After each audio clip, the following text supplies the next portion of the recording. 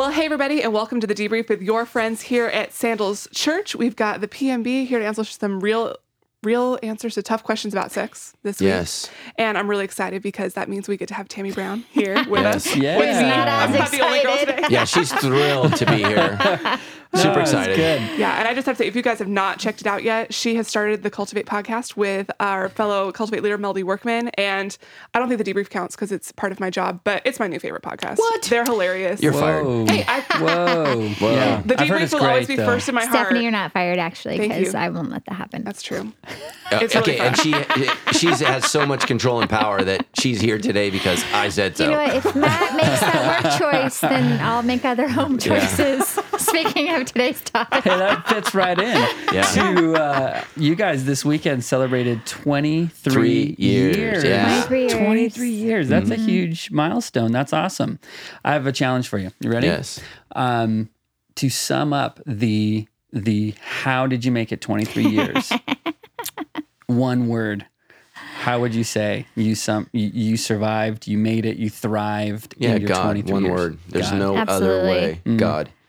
So we had a really challenging first couple years, and it was really difficult. I would summarize our dating life as Tammy pressuring us to a place that I wasn't ready for. Then we got married, and then I think Tammy began to process the reality that we weren't ready, but she processed post marriage, and so we really just the things we should have been dealing with in dating, we didn't.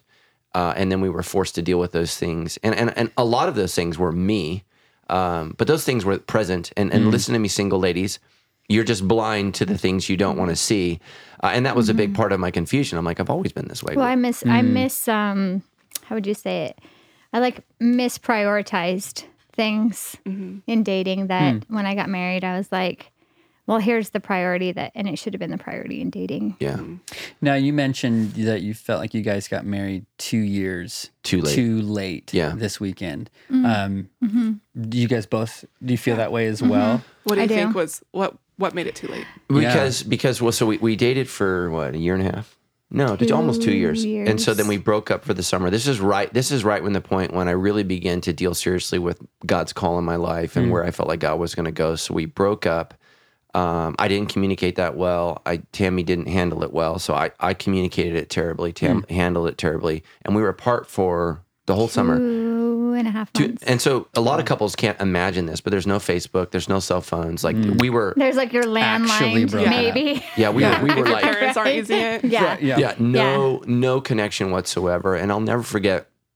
It was Sunday morning at the church that I was working at it, and I had taken Tammy's picture. And I had put it in my drawer, face down at the bottom of all my stuff. And We I was, laugh about that now. and I was going through it, and I put it out on my desk, and I realized I really love this girl. Like I really love her and want a relationship with her. And what we should have done is come back and figured out a way to immediately get married. Because we didn't do things God's way. We had been intimate, and that was part of the reason why I broke up. I was like, look, we cannot keep saying we love Jesus and stumbling. And, we'd have seasons where we did well. We had seasons where we failed. And so what we really should have done is thrown ourselves wholeheartedly into emotional healing and spiritual union. Like, okay, how do we connect? And I just wasn't mature enough for that. We had an interesting dynamic in our dating relationship. I had 2 catastrophic knee injuries. And, back then there was no psychology of sports injuries or what it does to I mean, I literally went from being, this sounds arrogant, but I went from being the most athletic person I knew to my mom is giving me a bath because I can't sponge bath because I cannot. Thank you for that detail. Yeah. Sorry, Mom. Love you. I cannot bathe myself. Wow. So Tammy is getting this boy who loves athleticism, who's no longer athletic and is just in this deep depression. And so she got the worst of me, and it took me, I would say, it took me 10 years to heal emotionally from my injuries. And so what happens, right, is you get selfish, you get self-absorbed. I'm not available for Tammy. She doesn't understand. She's creating excuses. And so then we get married, we have a kid, and she's like, oh my gosh, what's going on? And so I just think when you know this is the person, you know, and I knew you're ready to have sex, and sex before marriage divides you. Yeah. Sex after marriage unites you. And so what happened when we failed sexually periodically during that time is we were dividing us, and we weren't united, and we weren't doing what God called us to do. And it pins you against each other because God wants to unite you and draw you together. And so now sex is dividing you and pushing you apart. It's pushing you apart from God. It's pushing you apart from your own calling. It's pushing you apart from each other. And how sad is that for our single people? The very thing that you think and you believe is creating intimacy is actually killing it. Yeah. And that's what we were doing. Well, and that's what was so miserable those first years of marriage for us was, I was like Christian school kid. When sex was like the worst thing you could do on the planet, which I disagree with. I think mean-spiritedness is one of the worst things you can do. But so then we get married. I felt this, and when he said it, pressuring, because I was like, we've been somewhere physically, now we need to be there relationally. When he wasn't, the pressuring went differently on each side. I pressured for relational things. He pressured in the beginning, farther than I was ready. But then we get married, and I'm like, we're just married because we had sex, and because it messes with Christian kids, And so it took me a long time. Every time we argued, that's where I went in my mind. Well, would you have even married me? Would I have even married you? Like, it really was an entrapment for us later. And I've seen that happen to so many people now, throughout the years of the same kind of thing, which, it's just that whole idea that casual sex doesn't matter.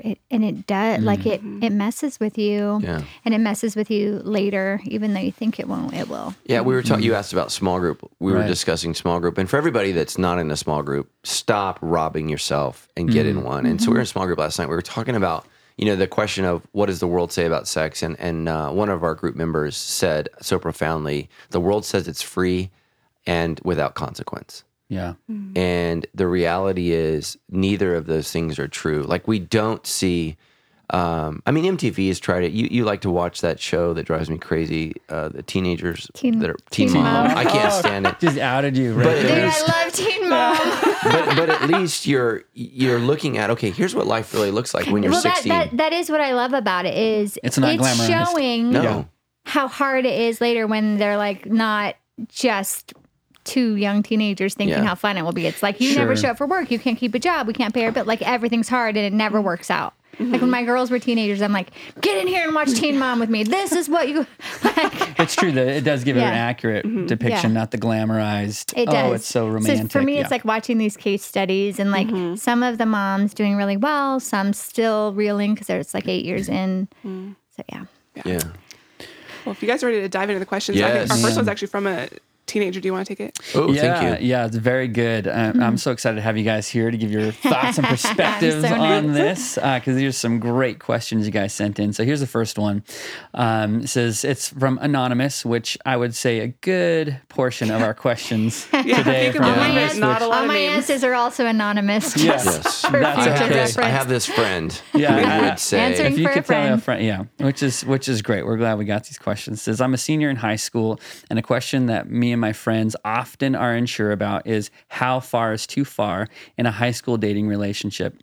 We know and are aware that sex does not honor God, but there are so many gray areas of which what is okay in a relationship and when we're striving to honor God. Yeah, so, okay. Where would you go with that? Well, Where do you start? I'm almost 50, and so if I could go back and talk to myself, and I would do as little as possible. I think the question we're asking is how close to the line before I sin? Yeah. And the question we need to ask is, how do I stay close to God in my dating? So the actual question is, you're heading the wrong way. So, why do we make out? Making out gets us turned on. Groping gets us turned on. Yeah. I even had this question in the lobby this week. A guy asked me, he said, is oral sex sex? I said, yes. Like, if it has sex in the name, like that should be helpful, right? But that is a great, that's a real question. Yeah. And students are asking that all the time. I mean, not just students, even. Yeah. So anal sex is sex. Yeah. Oral sex is sex. Vaginal sex is sex. Like that's what it is. And so what you want to do is stay far apart from that because, really what you're trying to do when you're a young person is you're trying to prepare your life not to screw it up. And sex is the quickest way to screw up your life. Yeah.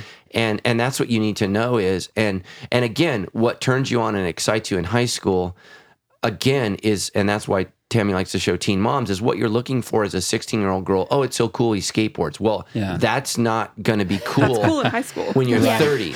Right. So, and you don't know, a lot of times, and we're going to get into this when we get into the honor your father and mother, the difference between sexes, and oftentimes the very things that draws us when we're young are the very things that trip us up when we're older. And, a lot of gals are drawn to that, that bad boy image of I'm going to do what I want to do. Yeah. And it literally, young people risky, that do the wrong things, I mean, ultimately that never turns out right. And, Tammy and I, we've experienced this personally with our own people in our life that we love, where we tried so hard to say, look, here's the narrow road. Yeah. And we've watched them just throw their life away. And I'm like, oh, this hurts so bad. These are the things in your teens that you're now realizing in your mid-20s that are so painful. And again, what I would say to young people is forget about dating. It's okay to be attracted. It's okay to be drawn. But save dating for a time in your life when you can actually do something about it. Oh, yeah. And so get yourself as quickly as you can to a place where you can do something about it. Yeah. And ladies, what you want from a man in today's culture is somebody who can be responsible, who can do what they need to do and put secondary what they want to do. Most men today are boys. They're Peter Pans. And we're going to get into this when we get into honor your mother and father. You need men that want to provide, want to work hard, and maybe you're going to be the provider, but they need to be a contributor.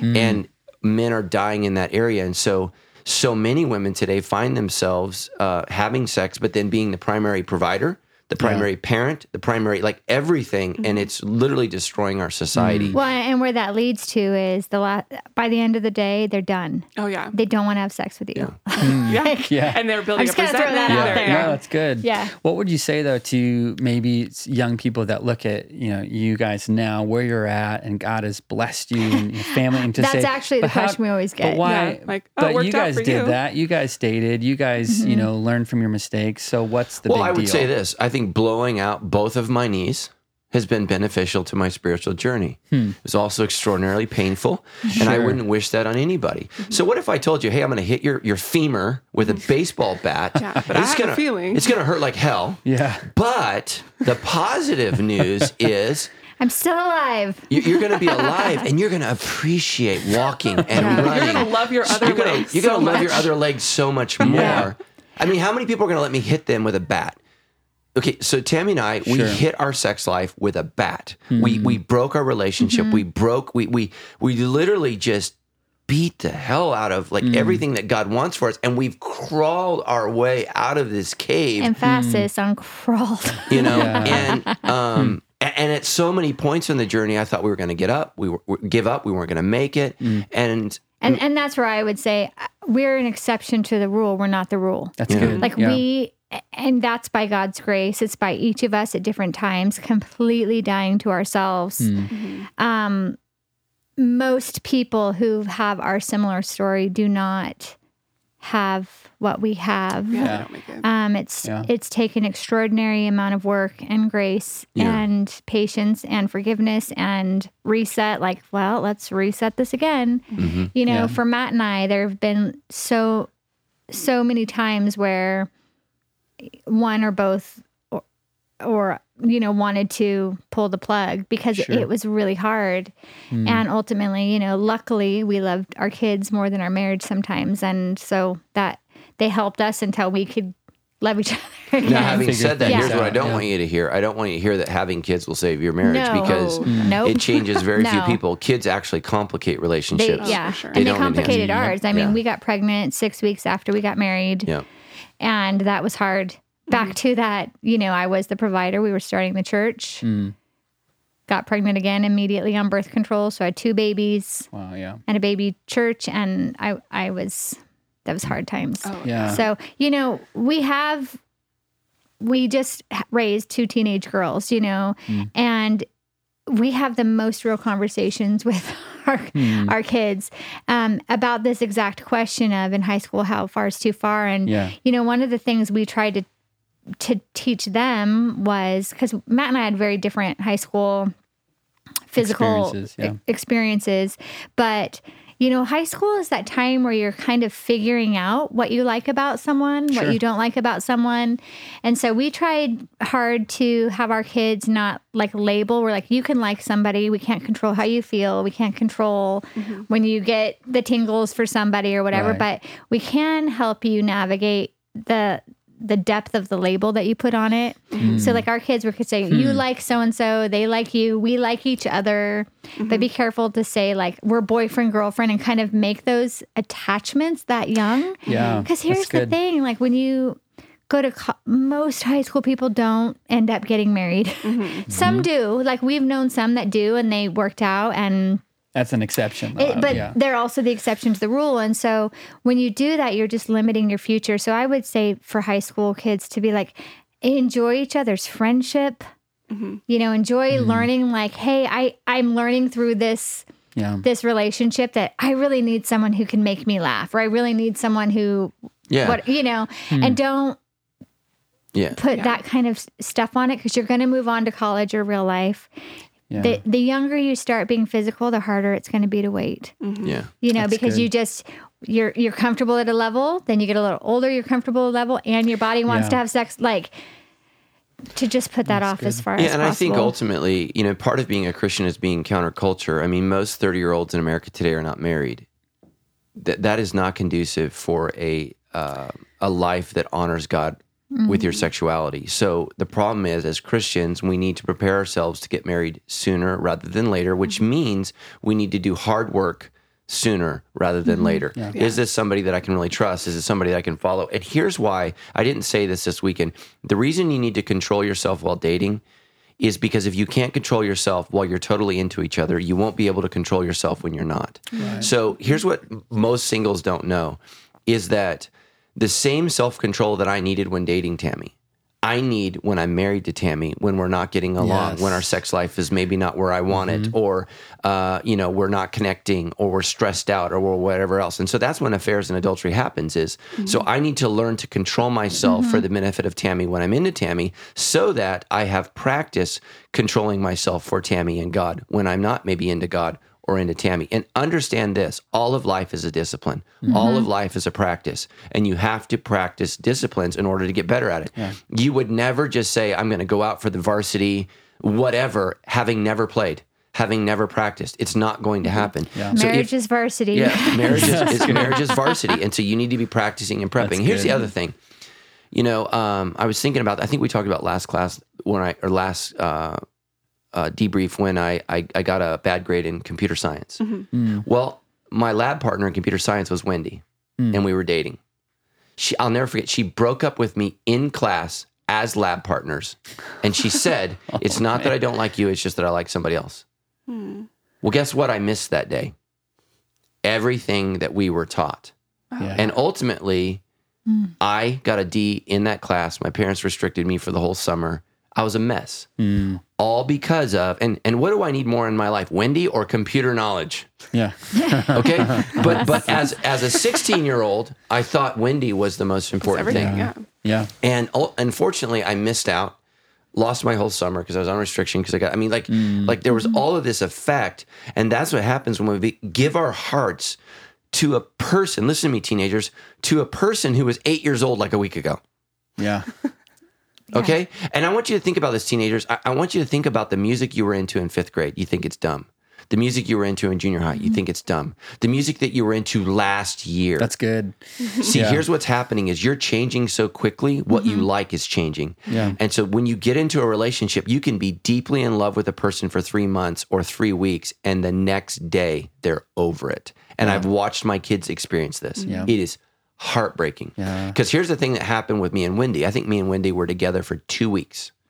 Well, what I had decided over a period of 2 weeks was, I really like this girl. Here's what she decided over a period of 2 weeks. I really like somebody else. So her loss. Yeah. So I was devastated and didn't do well. And so much of my struggle in school was girls. Yeah. And I think a lot of boys and a lot of girls, so much of their issue is sexual attraction. And much of this, hey, let's put boys and girls together in school has been a disaster in our culture. You know, whoever's idea that was, let's dig them up from the grave and kick them. So I'm kidding. I'm just saying when you have newly sexualized little people, Yeah. right? Yeah, that's what I mean, or not little. Little person is a little person, but new. But you're new at being a person. Yeah. You're relative. Like you just learned to talk like a couple years ago. Yeah. You're not ready for this pressure, and it's a lot of pressure. You know, as an adult male, I'm 47 years old. I have to learn how to interact and act. And you know, Stephanie and I have gone through the awkward. You know, like how do we? Like you're a woman, I'm a man. How do we connect in a non-sexualized? It's weird, and we have to have these weird conversations. I'm married to a woman. How do we interact in a sexualized context? Yeah. Okay, this is weird because we're really, really different. Yeah. And I'm 47. If you're 17, I got 30 years on you, Right. and I'm telling you, it's hard. It's difficult. That's good. So Yeah. Yeah, that's really I don't think good. we've answered a question. No, we have. Yeah, No. I think the answer That's good. is as little as possible. Yeah. Yeah. And to think bigger for your life. That's what I try to tell my teenagers good. is you need to think like you can't have head down. You need to be looking bigger and broader for your life. And because who's here today will be gone tomorrow. I mean, I don't even talk to anybody really from high school anymore. Even really from college. Yeah. Yeah. And, you know, like enjoy it. But what you're really learning at that age is about yourself, about compatibility. Don't bring that physical in. Yeah. Yeah. And listen to me, you know, people little will as come and go possible. from your life. God alone remains. God is the consistent factor Yeah. in your life. And so here's the thing. God is just there for the 97-year-old, just like he is for the 17-year-old. God is ever present, never leaves. Trust him. He cares for you. And ultimately, God wants you to have beautiful, wonderful sex where you feel loved, you experience the pleasure of it, the intensity of it, and the safety of it. You know, Tammy and I, you know, we're not going to get a disease. If we got pregnant, like we're here together to work that out together, Right. to handle that together, to celebrate this new life, this new addition to our family. It's not the end of her life or my life. It's the beginning of a new life. That's what happens when you do it God's way. So, And I think at that age, since we are talking teenagers, a couple things is that if you're in a relationship where you're feeling pressured to be super physical, that is a red flag Yeah, for get you. out. That's not for you. Get out. Or Yeah. if you're in a relationship where you're really wanting to do things and go farther, you need to get out too, because you're just setting yourself up for failure in that. And so consider both of those things red flags. That if it's not what you want to do and you're being pressured, or if it is what you want to do And you're willing to pressure and someone. you're willing Yeah. to, or you're willing to do things that you know Yeah. probably aren't right for Yeah. you. So one of the makes verses sense. we covered this weekend was Paul says to Timothy, run from anything that stimulates lust. So like if you're on a diet, you probably don't need to hang out at Krispy Kreme. Right. So if you're trying to live a certain way sexually, you know, there's just things that you need to watch or not watch. Like I know a real popular show right now is Game of Thrones. Tammy and I watched the first episode, and I told her, I said this is not for me. I said this is not for me. You know, I said, and then you know somebody showed me how you could watch it on VidAngel. So we downloaded VidAngel, gets and rid of the nudity it and edits sex. all the It's nudity. Like a 10-minute it makes it a episode. little choppy, You get but through you it. get the point. A little choppy. Yeah. Yeah. So, but you know, anybody out there that's watching that, let me just tell you, as your pastor and spiritual leader, if I watch two people naked pretending to have sex, there's a good chance I'm going to be aroused. Maybe not.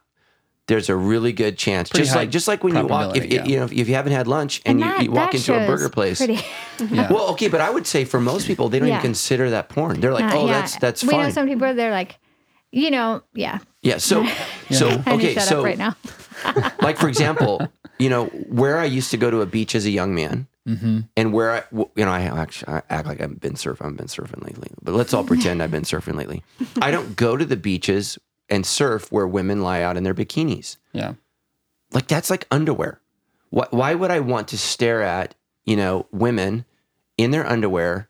Why would I? So I don't go there. I don't go to the places where, you know, these things happen. I need to run from things that stimulate me. Which on the Cultivate podcast, unintentional plug. Yeah. Hey, this isn't your show. That was one of the, everybody tune in. That was one of the questions, though, was for women dealing with that. Mm-hmm. And I would even say women and teenage girls of, we look at sex differently or get excited for different things. Yeah. Mm-hmm. But even for young girls, like some of the shows, like I watched, 13 Reasons Why, because everyone my son wanted to watch it when he was 12. And I'm like, well, let me watch it first. I don't know what it is. Mm-hmm. I knew it was about suicide, but they make it seem in that show like every kid everywhere is having sex and doing drugs and drinking. And and just so you know, young people, the statistics of teenagers having sex has gone down every decade since 1970. Really? Yes. Well, right? No. Okay. And again, that's why facts are so important. Right. No, because there is more information out there, and less people are engaging it. Because I think most people are aware of the dangers, whereas I think there was a little naivete in the 70s. Sure. Right at the beginning of the sexual revolution, and the women's rights movements, and I can be just like a man. Well. Again, I always wondered why men were the goal. I don't know that that's the goal. But for women, you need to be careful what you're watching. Yeah. Because if you're watching a show, and teenage girls, if you're watching stuff where that's normal or it is getting you excited or making you more curious than where you're ready to be in life, you need to not be watching it. My son had a bunch of friends over and they were trying to pick a movie to watch, and one of the girls was like, I said, well, I was trying to remember this movie they wanted to watch, thinking everyone's at our house. I feel responsible. And I said, I think they allude to sex in it, but don't. And she said, well, can we pick something else then? I was so proud of her in a group of 10 kids to say like that, because it does matter what you see. Yeah. And so especially when you're younger like that, I mean, every age you need to be careful what you see, but it makes it more normalized. It makes it less important when it's just all the time. Well, in film they call that, the term for that is the assumed truth. So every film, every TV show, every commercial, everything has in the development process they call what is our assumed truth. And so it's that, well, the assumed truth is that all kids are sleeping around, all kids are doing drugs. Right. So all of our characters are going to do this thing. That's always the well, it makes teenagers feel like they're behind. Exactly. They're missing out. Well, I'm missing something. Yeah. Well, and let me just say this to all of our teenagers. When my friends would ask me if I was a virgin when I was in high school, I'd lie right to their face. Oh, yeah, I've done it tons of times. Totally. Yeah. One of my friends like, of course you did. What was her name? I'm like, well, I don't know. She doesn't go to this school. She lives in school. She lives far away. She goes to another school. Dude, oh my gosh. And here's what's so sad is I was embarrassed because, and what I found out later is all my other friends were lying too. Yeah. A bunch of virgins sitting in the spa talking about their sexual exploits. Yeah. Oh my God, none of it was true. Yeah. How big was the fish? This big. Well, we got a lot of other awesome questions. Let's move on. Yeah, let's move on. So Rachel wrote in and says, I was introduced to Sandals Church through a guy I work with. We were both divorced and I thought we had a connection. We unfortunately had sex, and the next morning he informed me he was not ready to start an intimate relationship. Nice. He invited her to church and then bedded her. Way to go, dude. Not the example. She says, I did what my friends told me and acted like I was fine, even though I'm not. I'm a single mom of 3 kids, and I don't want to leave a good job, but I've since joined a small group and am currently attending a PATH group. I'm learning so much, and I know that my focus needs to be on my relationship with God and my children. But what are some of the practical ways that I can heal from the sin I committed and heal the emotional scar that's come from it? Well, okay. So the first thing I would do is ask God for forgiveness. And the next thing you need to do is ask yourself for forgiveness because you blew it. You made a mistake. And guys will use sex, will use women to get sex, and women will often use sex to hopefully get love. And so we need to all be honest with that. And so as a woman with 3 kids, you probably feel like, 3 strikes against me and, or whatever you're feeling like. And you just need to say, look, if God has a man for me, he's going to love me and love my kids, and he's going to honor me and honor my kids. And I'm okay if that man doesn't come. Because if you're not okay with that man not coming, what you're saying is men are God, God is not. And so a lot of people say they worship God, but they really worship sex, they worship relationships, they worship money, they worship things, they worship their own desires and passions. And so what God is saying is, no, I want to be first. Because I've put you first. I sent my one and only son to die for you on the cross. And so what I want you to do is put me first. And so here's the amazing thing is, when you do that, you're going to be blessed. Yeah. I would say, I'm really sorry that happened to you. Yeah. You know, Email us his name, and me and John will kill him. Yeah, we'll the take him down. irony in saying I'm not ready to start a serious relationship The morning after you after? just Come on. well, you just did. Yeah, you just did, dude. Yeah. So I'm sorry about that. But, you know, I think the best thing for you to do, in addition to just repentance and forgiving yourself and asking God for forgiveness, is to make a note of how that felt. Because and to make sure that you guard yourself from being in that situation again, because now you know that, you know, I have to believe you went into that with the assumption that maybe you guys were both in the same place and that this is a step to starting something. Now you know that for everybody that's not the same. And so and just because they go to church, remember the pain of how that felt. Yeah, they're dirtbags in church. Remember that's a reason why God wants better for you, because he wants to protect you from the pain that you experienced and take that with you moving forward to not put yourself in that situation And I hope guys again. hear that. In the same way we don't think about the consequences when I steal. Think about what that guy, in the name of Jesus, just stole from her. He stole from her. Yeah. He's And on my bad list. He's created heartache. He's done all kinds of things, and he probably doesn't feel bad at all. I think she says that in the question, he's dating somebody else at work. So clearly, this guy's a dirtbag. So, So you also can thank God that he's not yours. Now he's hers. so here's what I would Because God say: will do is that now to you you, know, will do it with you, and- now you know what to not look for. Yeah. And so here's the good news: is this terrible situation brought you to God. So we're going to rejoice in the fact that you have God now. Right. What we need to do is not repeat the terrible choice. Right. Yep. Go and sin no more kind of a thing. Yeah. Exactly. Well, then this weekend you you gave a pretty clear call to action, which are so appreciated. We loved that. Hey, if you are living in sin, then either break up or get married. Yeah. And that was a pretty Yeah. clear, bold Yeah. instruction. And so I think it's brought out some questions here. Kim wrote in, and she has a very specific scenario that I think speaks right to that. She says, "My boyfriend and I have been together for 4 years. We are both in our 40s.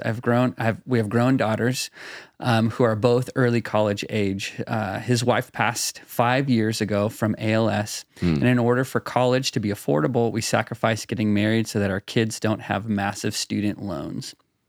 We both know we are living in sin and frequently bring this up in prayer due to our sex life. I'm in love with him and truly believe God has sent this loving man into my life. When you offered to break up our step, and all I could think of was, I wish we were able to, but we can't sacrifice the opportunity for these girls. I know our burdensome student loan debt and we know we have burdensome student loan debt, and I can't believe I'm not doing the right thing, but wanting to. What are your thoughts for them? They're stuck in this place. They know they're living in sin. They know they have the student loan thing, but yet they not sure what to do. I don't. They've been together first of all, a while. I don't know. I don't know their financial situation. Right. They've not disclosed that, so I don't know that that I believe them. So the Okay. first thing I would do is I would say, go sit down with a financial planner and find out if what you're saying is actually true. So maybe what they're saying is, by their combined incomes, it pushes them into a tax level where it affects their kids' loans. So maybe not specifically a wedding they couldn't afford, but afford to be together, legally married. Yeah, and so part of loving your husband's kids is helping them pay. Yeah. It's not loving to lie on your tax returns so that Tammy and I get to pay, because that's who's paying. Somebody's paying for your kids. And so what the government is saying is you and your boyfriend make X amount of money and you can't afford school. Well, that's not true. So now we need to go back to the commandment on thou shalt not steal, because what you're doing is you're actually stealing from people who can't afford it. And so the whole idea of the FAFSA is, what is the combined family income, and looking at that. And there's nothing wrong with your kids taking out school loans. There's nothing wrong with that. They have a lifetime to pay that back. And there's other things that you can do. Again, what's the most important thing? Serving God and doing the right thing and trusting that he's going to bless everything else. You know, Tammy and I could say, well, we'd have more money for our kids if we didn't tithe. We could contribute more to their education if we didn't tithe. But I'm not going to rob God to pay school. Well, and what they're good. also doing is robbing God of the opportunity to show up Yeah. for them financially, because they don't know what that would look like Yeah. when they do it the In right way. their mind, they can't afford it, but God might provide it in Absolutely. a different way. Sure. And the other thing that makes me concerned when I hear this question, again, I don't know their situation. I believe that they're truly feeling a certain way. I just think they're controlling the situation instead of letting God be a part of that. But here's what is my most concerning part of that is what you're teaching your daughters is follow God unless it costs. Unless it Interesting. costs. Yeah. Like do There's always a what's loophole right unless it doesn't work. it doesn't work out for you, or it doesn't, because you think what you're doing is going, well, here's the specific thing, but what you're teaching them that in all areas of life. Do it God's way unless it doesn't work out for you the best. Yeah, or teaching them getting married, the actual paper of being married doesn't matter. Right. When it again, it just spins me down this road of all kinds of curious things of well, would you be married? Is he that committed to you? It's like, well, this is going to make something hard, so let's just the whole situation to me doesn't feel like it's honoring God, even in and I hate to be rough like that. Like, please don't find me in the lobby and yell at me. But Fine, Jono. You're gonna be. I've seen in situations like an example. I've seen in situations where parents that are constantly putting their boss down at work, putting down the president, putting down whoever at home. What you're communicating is it's okay to not like authority or honor authority that you don't like. Sure. It's okay to not follow God's rule because it's someone you don't like or doesn't work out. Well, what ends up happening is as soon as you have to be the authority in your kid's life, you've taught them when they don't like what authority has to say, you can go against it. That's good. I see that happening in this scenario of, do what's best for you financially, even if it's not right in the sight of God, which is and a lot of people that consider themselves moral people, what we do is we choose our own moral code. I would love to do what's right, but and that's what's happening here. And again, you need to think about it. There's only so much money designated for kids to go to school, and that money is designated for kids who the government is deemed as this is what you can afford. Like when Tammy and I filled the FAFSA, we don't agree either with what the government says we can afford. But you know what? That's the system, and we play by the rules. We don't lie. I don't lie about my income. We don't lie about those things. Yeah. And basically what's happening is my kids potentially are being robbed so that your kids, and it's, okay, Tammy didn't die of ALS. So that's heartbreaking. And I don't want to diminish that at all. Sure.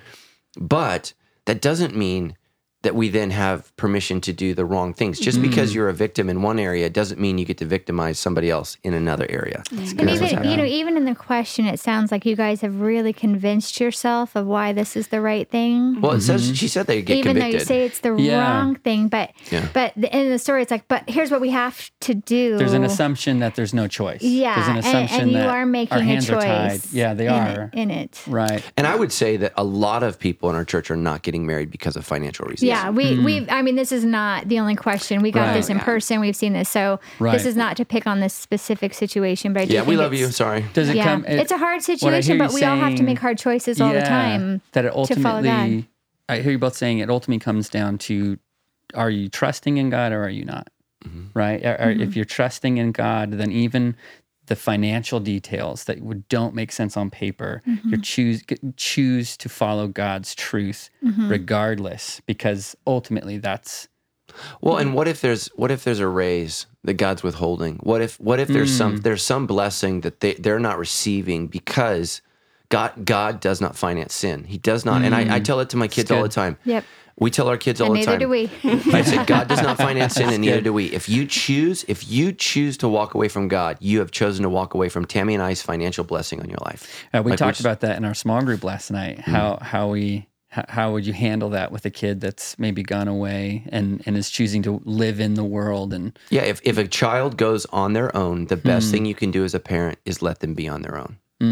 That's what I would say. And we've been super upfront about that with our girls that are in college. We said, college, they had gotten cars.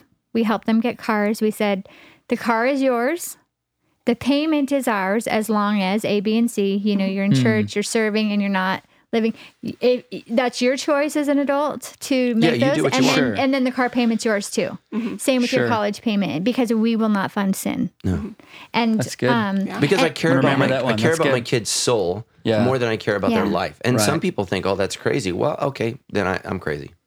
Yeah. All right. Oh, that's good. All Yeah, right. that's really So one more question. good luck, Kim. From someone on the non-married side. Beth wrote in and said, on the topic of sexual immorality, what is the verdict on masturbation? It is commonly known that for men, masturbation is normal at the start of puberty and into adulthood. For men, it's common, but for women, it feels shameful, dirty, and sinful. What does that mean for a woman who deals with the guilt of masturbating, specifically in a season of waiting to have sex until marriage and without the addition of porn? How can I be faithful and honoring God with my body in a season of waiting? Yeah. So I remember one time I had a gal say she had to meet with me. This is back when I did counseling. I do not do it anymore. And she told me she was Thank God. addicted. She was addicted to masturbation. I was like, okay, this is going to be a first. So she comes in and sits down, and I was like, so how often do you do it? And she's like, once a month. I'm like, I think you're good. Think you're good. Like, I appreciate that question though, Yeah. because Yeah. most women are not honest about it. Yeah. And I think she's right. Like Yeah. it is sort of this, like, that's what guys do Yeah. kind of Right. a So deal. then any woman And who it- would say that would feel super It's like, dirty and ugh, shameful. yeah. Yeah. And so I appreciate it, but I think the same kind of thing is to, it is such a natural, like we're made to have sex in Yeah. some way, God's way, all of that stuff. So in the waiting, that's hard. So I think as long as you're not, again, back to what you're seeing, like, what are you watching? Are you watching Yeah. things that you're starting in your mind that your body wants to finish? Like, guard Yeah. against those things. yeah. And let me just say this. It is possible. But- And even as a young man, it is possible to kill your sex drive. And I can tell you how it happened for me. I was in boot camp. I was in boot camp. Yeah. I was not sexually aroused for 14 weeks. I mean, Every ounce of energy. is I gone. never ever had an erection. Nothing. I mean, Can you say that on the debrief? yes, With a I little can say explicit it. label. We get very real. Whoa. Yeah. Yeah. So, Over here sipping so my it tea. is possible. And the thing is, what it taught me, what boot camp actually taught me was, hey, I can control this. Yeah. Something I thought that was This is the uncontrollable. key in my Yeah. life. I can control it, Yeah. and I can begin to manage this. And here's okay. So occasionally, I think masturbation is going to happen, and there are just times or situations where it happens.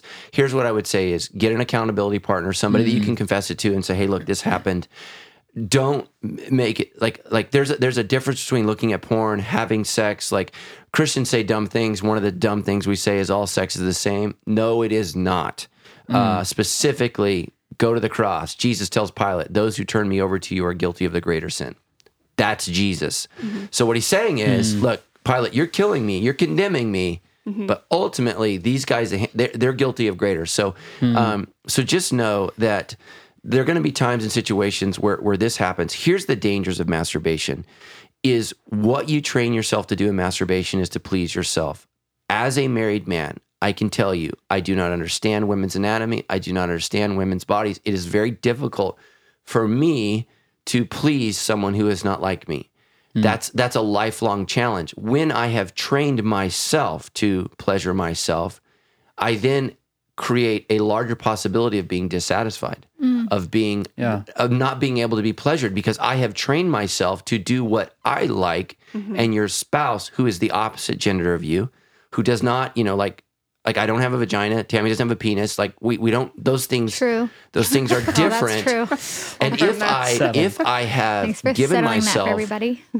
over to masturbation, I'm going to be very disappointed with what my spouse can do for me, because they are not me. And so what I would encourage you to do is bring that to the Lord and say, Lord, this is what I want.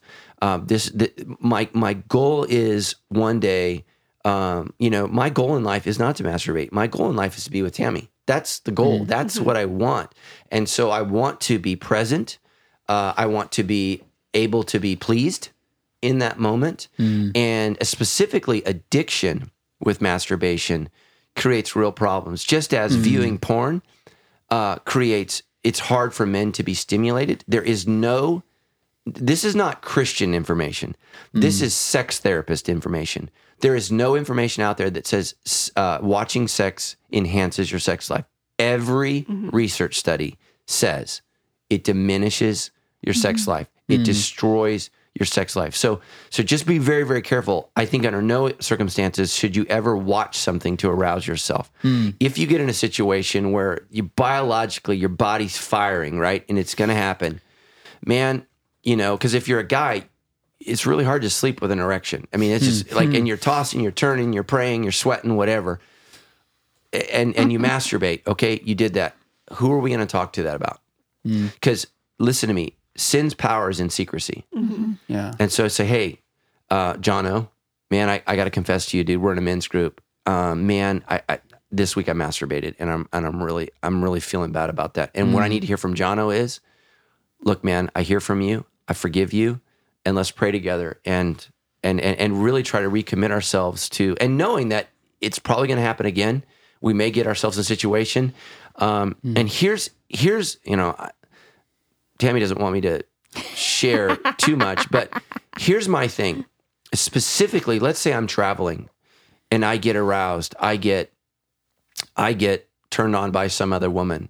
I would much rather confess to Tammy that I masturbated than I had an affair. We can fix. I would have much rather that also. We can fix masturbation. So if I go down this road, right, and I didn't run from something that was stimulating me. I'm stimulated. Now I'm in a situation where what the heck do I do? Well, my backup plan Think of your mom. Think of my mom would probably help. Sorry, Mom, I love you. Actually, I think thinking of your mom would help. So, sorry, Kathy, I love you. Oh, man. Right, okay. Just throwing out ideas. That's good. But here's the thing. Practical There's steps. a point of which I think women are more biologically able to go down a road and stop. I think men, once that train gets going, it's really hard to stop the train. And so my plan is, that's what I'm going to do. First thing I'm doing is I'm calling Dan Zabardi. I'm calling somebody. I'm saying, look, here's what happened. I'm not going to look at porn. I'm not going to watch something on the, because when you're in a hotel, you can watch pornography. I'm not going to do that. Yeah. I'm gonna tell Dan Zabardi. I'm going to probably talk to Dan Crowley. I'm going to talk to Eric Sally in my small group. I'm going to talk to Adam Sims in my small group. And then I'm going to figure out how I'm going to tell Tammy. Okay, here's what happened. My goal is to not have to confess. I watched a movie. I looked at them. They don't have magazines anymore, but I looked on my phone or I whatever else. And I set up boundaries. I try to go to a hotel when I'm ready to go to bed, when I'm all done, like the day is over and I'm exhausted and I'm tired. And a lot of guys and gals get in trouble because they got all this free time. You're not doing anything good. You're sitting around and you lack purpose. And so find something to do so that you're just not sitting around like, well, what am I going to do? Well, today? another aspect of that is if you have that kind of accountability in place, sometimes the thought of, if I follow Walking through down this, I'm going to have to tell somebody, might be the cold shower you just needed. Sure. Like, you When know I what I had mean? to tell- Sometimes that'll be like, I'd rather not, and just like, then have to go face and tell when tell I my told you, people, when I looked at that girl on Instagram, I was literally like, You didn't tell me. I saw that you liked it. well, but I told you the next morning. I was like, I never, ever want to tell her that again. Like, I was like, let's make a memory. Like, Yeah, this like knowing was, that you have that in place it's is terrible. exactly going to It's be terrible. the Stupid. thought of the virtual thought of your mom that you. And that was a great example of, I didn't go to my phone to look at something. I was bored and I'm strolling. Right. And and man, just don't even do that. Go do something else. And so, You guys, speaking of the think of your mom, has Matt told this story about when my son went out like on this little group date with the girl? oh no, I haven't told you. Can tell him. This is like mom ninjutsu. This is good. This is mom do we So got? ninjutsu. we let Ethan go out like on a little family, like go to a play with a girl that he Okay. liked and her family. And as they left, I'm like, bye, love. I love you, baby. Now just remember, anything you do to her, you're going to do to me when you get home. So I'll be looking forward to that. Matt literally died. I was holding my side. I was laughing so hard. And my son is like, What color did his face turn when you said that? dude. Poor guy. Wow. Oh my gosh. Did that just come to you in that moment? Yeah, That's I wanted to good. plant that little Ooh, thought in that's his good. head. I was like, Just- so if we're holding hands later, I hope we're not making out. Dude, like, my wife is a mental Oh, terrorist. That's man. good. She's, I'm going to assault you forever. Oh my gosh. That's so good. Our poor kids. We have a few more good All right, questions. bring Do you it want on. to take this next one? Yeah. So Anonymous Annie wrote in. I love how honest this question is. She Yes, says, sex is very good. anything but easy for my husband and I. Yeah. My husband was sexually abused by his older sister when he was younger, which has basically given him an aversion to sex. We waited to have sex until we got married, and it seemed to be going good for the first couple years, only to find out that once we talked it out in therapy, my husband was basically going through the sexual motions to keep me happy. Once he got real with himself, with help from a therapist, he admitted how terrifying sex is for him. At that point, we decided to refrain from sex for a while to let him heal and take the pressure off. However, he continues to be pretty disinterested in sex. I'm constantly the one to initiate it, which makes me feel vulnerable and unattractive, especially when he turns me down. It feels like we take 2 steps forward and 1 step back. He assures me over and over that it has nothing to do with me and that he really struggles in that area. I would prefer sex at least once a week, and I feel like he is fine with once a month, if that. I want to love and support him. However, I also don't want to feel guilty for wanting a regular and enjoyable sex life. What would you recommend for a spouse of a sexual abuse survivor? We are having difficulty finding a place where we both feel comfortable and that our needs are met. Yeah, man. I'm so I'll let sorry. Tammy answer this. But let me just say I'm so sorry. And I thank you so much for your question, because I think we assume it's always girls that are sexually molested. Right. And we don't talk about what it does to boys. Right. And when we talk about it, usually we talk about a man molesting him, but this is a situation where it's a sibling and it's had devastating consequences. Right. So what do you think? I mean, there's no great answer for that question. That's so deep and real, and that pain is real, and that struggle is real. Yeah. I guess my first thought on that does come from that personal place. I mean, I was sexually abused, and that is a dynamic that I brought into Matt and I's sex life. And there are certain things that I am absolutely like, I can't, don't, because it just triggers that for me. And we've had to be super real about that. Of like, I need you to never, because your first sexual experience was with molestation. It's terrible. And so, and no matter what, that's just like it triggers. You know, I think that then we've had to figure out. I've had to figure out like, okay, I feel safe or comfortable here, but not here, but not here. You know, I think he probably needs to still, maybe talk to somebody about that. He needs to. I say he needs to so directly, but my recommendation is that he really come up with, hey, these things, like I had to, you know, like I like these things. I'm okay with these things. These things are more comfortable for me. And you start there for a while until, because, you know, shame and safety and, you know, I hope that he can grow into a place where he can start replacing good experience for the bad. I had to do that. But it is tough. I mean, it just complicates all of it. You have to figure out how to meet in the middle, though. So I appreciate the hard work that you guys are doing, the love and the support that you have for him. It sounds like you're being long suffering. I mean, this is the for better, for worse. You know, this is part of that for worse of like, this might be your story. So find the soft places you can land, for lack of a better way to say that. Find the parts that and start there and be okay with that until that grows, I guess. I don't. But you got to be real about what those things are. And again, I mean, part of what I appreciate her is just the honesty of what it feels like to be in a marriage where you're not wanted. And that's that's the heartache. So what I would encourage you guys to do is he needs to get specifically with a sex therapist. I would encourage him to ask specifically about testosterone therapy. He may have low testosterone.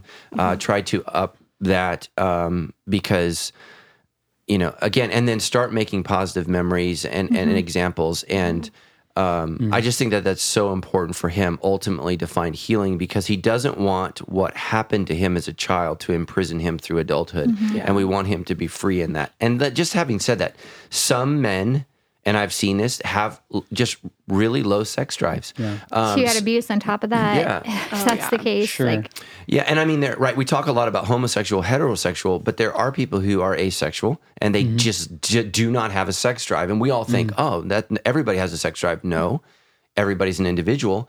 And I talk about, hope one day I hope to write a book, but we talk about the birds and the bees. And the 3 B's are my background, what's happened to me, my biology. And that's why I said, let's look at testosterone therapy, and then my beliefs.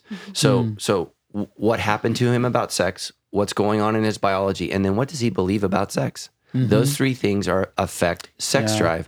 And, so all of us have had different experiences, different things have happened to us. We have different biology, and then we were raised differently. We have different beliefs about sex and how has that impacted me and affected me. And those things affect us, what we will do, what we'll try. And so just know that. So thank you so much for loving him and sending your question in for him. And we're going to pray for you. But again, God's will for him is to find as much healing as he possibly can in this life and to please his wife with his body because it's not his own. Yeah. And that's what Paul says. And so ultimately, you need to feel close, you need to feel intimate, and sex is something that you're longing for with him. And my prayer is that he can find a way to long for that with you. And usually it's the opposite. Usually it's the man saying this. Yeah. But like I said in my sermon, I have experienced this exact thing. So yeah. And I would say too, like in that waiting time, like believe him when he says it has nothing to do with you. My husband has a sexual abuse background too. It's different than your husband's, but there are times when mentally he's just not in a good spot, and we have to work through that. And I have to work hard to believe him when he says it's not about me, that he's not rejecting me. He's not attracted to me. He doesn't not want me.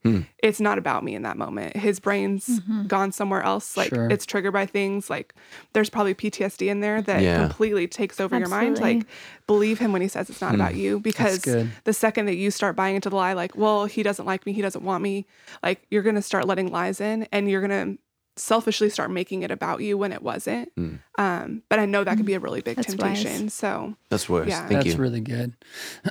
Well, this next question here is specifically for you, actually. Guest on the show, right? Is this the one I sent in? Well, we'll find out in a second. You have some explaining to do if it is your question. This question comes from Athena. That's right. Anonymous, so we'll see. Says, what advice does Tammy have for a wife in pregnancy and breastfeeding stages of life when my sex drive is at a 0? Oh, man. Frequency is difficult when sex seems gross or hurts. Having toddlers/infants makes having time for sex regularly almost impossible. Yeah. What do you say to that? What? Well, I don't know that I can authentically speak to all the dynamics of that. So, pregnancy is, it is hard. I've known some women that like being pregnant makes them want to have more sex. That was not my story. I was this girl for sure. Wants to have Lex, so you could help speak into that. But and your body is changing. That was a part that was hard for me. I just felt so unattractive during pregnancy. You had to get a little creative, that kind of thing. That was definitely difficult. For sure, that's a struggle. I think those are just real conversations you have to have. I don't think you get permission, like Matt said, your body's not your own, to just say, I'm pregnant, I don't ever want to. I'm tackling that first part of the question first. And then come to that. And then your husband needs to be mindful that being pregnant's the weirdest thing. Like it's your body, but it's not. Everything's changing. You have like such little control of how you feel. Yeah. It's a difficult thing, but I will say this too shall pass. You're not pregnant forever. Yeah. And that is a better thing. I think the next part is little kids running around, making time. Yeah. Well, right before that, it says frequency. Oh, frequency. Yeah. It's difficult when sex seems gross or hurts. Yeah. Well, there may be some scarring, so you need to go back to your gynecologist and see if... That's probably a medical thing you need to get tracked, and like you said, too, like this too will pass. Like I just had a baby. Like that whole part of our life has been really challenging because I'm hurt. Like my sex drive's at 0. Like I wanted sleep more than anything else in the world. Like, and like sex was painful at first. And so already I'm tired. I don't want to have sex. And if I'm going to have sex, like it's not going to be enjoyable at all. And like you said, like this too shall pass. Like yeah, it really does. That So, won't last so you forever. can't get so overwhelmed in the whole of the moment and just know that, okay, this is a season. But you do need to anticipate getting out of the season and do what you can to get out of it and figure out other ways to connect and other ways to, the heart. Matt and I are so far past that stage of having little kids, but I find myself walking through this with a lot of moms now and remembering it with such clarity of that time of just like, I just remember, I had a 4 and a 6-year-old when I had Ethan. And I just remember being touched all the time, like all day long. Someone's hanging on my leg, I'm breastfeeding at that time. And by the time they were all in bed, I was just like, if I'm touched one more time, and then Matt wants to touch me, and I'm like, don't touch me. Yeah. It's like I used all the touch that I have up. That's a hard season, but also that passes. Now, Matt and I had made sure that we had some better boundaries with like not letting our kids sleep in our bed, because then you're literally touched 24/7 if you do that. Yeah. And some people are like, that's so hard, or it is hard. Get them out of your bed. It was funny. Like the girls, I was like super hard and fast about like, you don't come into our bed. Like I needed time not being touched. What was funny was when we had Ethan is that the girls were older. So he'd come in our room, you'd hear his little foot, and I'd be like, no. He'd run and get in bed with his sisters. I'm like, I don't even care. Like, I'm not being touched, and that's fine. But if you use all your touch up on your kids, you have none for your husband. And so it is your responsibility to make sure that you're reserving some for your husband to the best that you can. Yeah. But it is a hard season, but it's just that. It's just a season. And talk about it. Make sure you're talking about it with your husband and That's saying, good. look, I can't wait till I want you again and I want to be with you again. Yeah. Reassure him, because it's a lot of times we talk about just the mom because of all the changes she's got through. But as the guy, you have this woman that wanted nothing but you. And now all of a sudden, right, it's different. You're like fourth bottom of the priority. totem Yeah, pole. totally. You're like, whoa, what happened? And so you're vulnerable, right? Your marriage is vulnerable. And again, that's where self-control comes in again. Right. And guys, you need to know this. I mean, there's a period of time after a woman has a baby where there should not have sex. The vagina's healing. I mean, you just need to be prepared Sometimes for that. more damage than Yeah, others. I mean, You yeah. gotta, and then there's the exhaustion. Oh, yeah. There's the figuring out. Like I had the hardest time with our third one, like breastfeeding, and I had like all kinds of infection, and so I was like, I need no one to be in a 3-foot radius of me because it hurts me to feel the air pass by me. Yeah. So, but it's a season. The thing about it's, I think it says frequency is difficult. That is true, but you do have some choice in that, I would say. And what's important is making sure that you're being intentional about that choice. I see so many moms, like it's important to love your kids. It's important, like you have to care for them, but it not at the expense of your husband completely. Like, and so how do you do that in a healthy way of scheduling, like, on Wednesday nights, that Matt and I do that now. On Wednesday, we go on date because Ethan's at church. But like, figuring out a time when they're super little, like you probably don't get a once a week date night. Maybe date night looks like, and the kids know, hey, on Friday night, everyone goes to bed at this time, and so that you're leaving some reserve there for your spouse, and in your mind, going into it, like starting from the second you get up. Tonight it's happening. Yeah. And you're working your mind up all day long. I just saw this study on the Today Show. I don't have the stats. I meant to look it up, but it talked about couples who schedule sex actually say that they have a better sex life than couples that don't. And they had all these stats for it, but it is because in your mind, and I'm not about, scheduling it. I'm not like, it's Tuesday. But when you know in your mind there's an intention. Well, you're aligning your intentions with it. Yeah. And so I think that is important to say, like, this is a priority in my life. And like other things, if you don't plan it, it's probably not going to happen. Well, and like you said, being intentional, loving your kids is all consuming and it's never ending. And so one of the ways, I like what you said there, being intentional and saying, I actually am going to love my kids in the way of putting up a line. No, okay, we're going to. Well, and it's interesting. We celebrated 23 years this week. Right. Our 2 oldest this week sent us in our family group chat, thank you guys for staying married. Thank you that you love each other. Like they're on the other side of this now of looking back, and they appreciate that they weren't always first in our life. Sure. Yeah. That we good. did make each other such a priority now, and they're old enough to go, yeah, that's why they did those things, because it mattered, and here's the truth. They're out of the house now. Like parents who the world and moms who like everything is the kids at the expense of the husband. Well, your kids leave. 2 of our kids have left. Yeah. And, if we don't have something between the 2 of us, that's a really hard place to be. And you're making that investment now into it. And you're showing your kids how to do that. Yeah.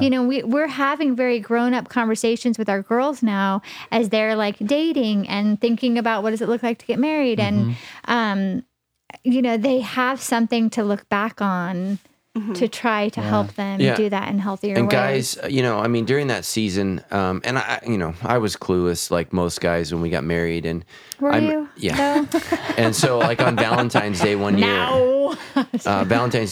I surprised Tammy, and I had rose petals that went up to the bedroom. So we had a staircase, and there was rose petals all the way up to the bedroom. And I remember as she was walking up the stairs, she rolled her eyes, because what she's thinking is it's Valentine's Day. He just wants sex.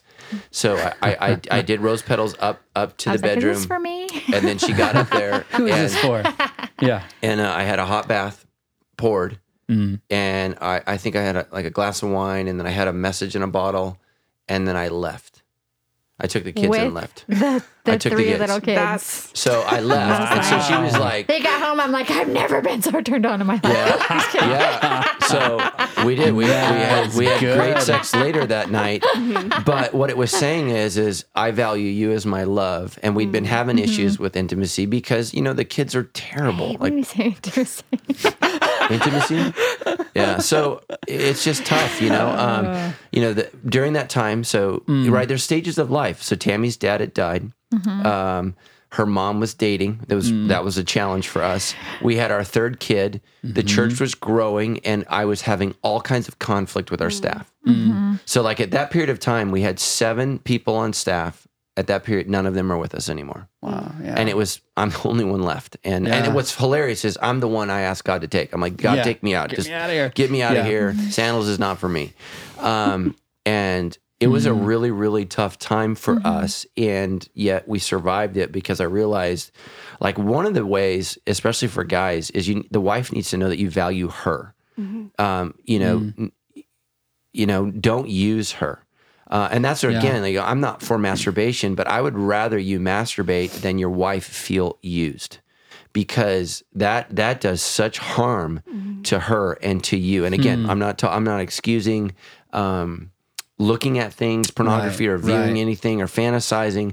I'm just literally talking about you need to put your wife's needs first. And if she's exhausted and she's tired and she's not interested, and that train is going, love your wife and say, and at some point you need to talk about that, because you don't want to have secrets. Yeah. Well, and here's I'm sorry, No, I didn't go cut ahead. you off, but like ways to get to where you want to go are help clean up the kitchen, get it done in half the time so that she's not exhausted. Help, because there were seasons in our marriage, and Matt knows this, and we've walked with so many people where I felt like I had 4 kids. I'm like, I'm also cleaning up all of your laundry all over the floor. I'm also doing all of everyone left the kitchen. I cooked, I'm clean. Okay. And I'm doing, so like the more that Matt has in the last 10 years of our marriage, like I'll do the dishes, all whatever.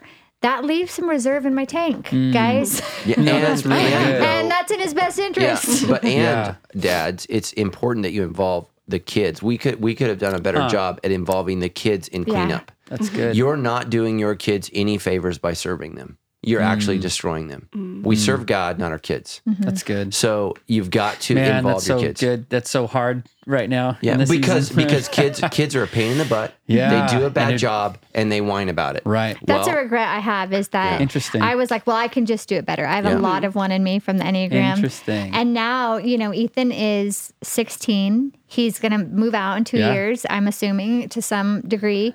And I'm like, I've taught him to do nothing because I'm like, I'll just do it. So I am fast tracking right now, teaching my son how to do things he needs to know how to do. Yeah, that's Because I'm not going to be there for him. Well, Like if your son's 18 and he can't fry an egg, that's not good. that's not good. And that's not good. that's where we were going. Like, so now I'm like, Okay, Yeah. just so you know, in England, they actually sell, in England, Yeah. pre-fried eggs. So you go to the store and you buy it, it's fried, and you just put it in the microwave.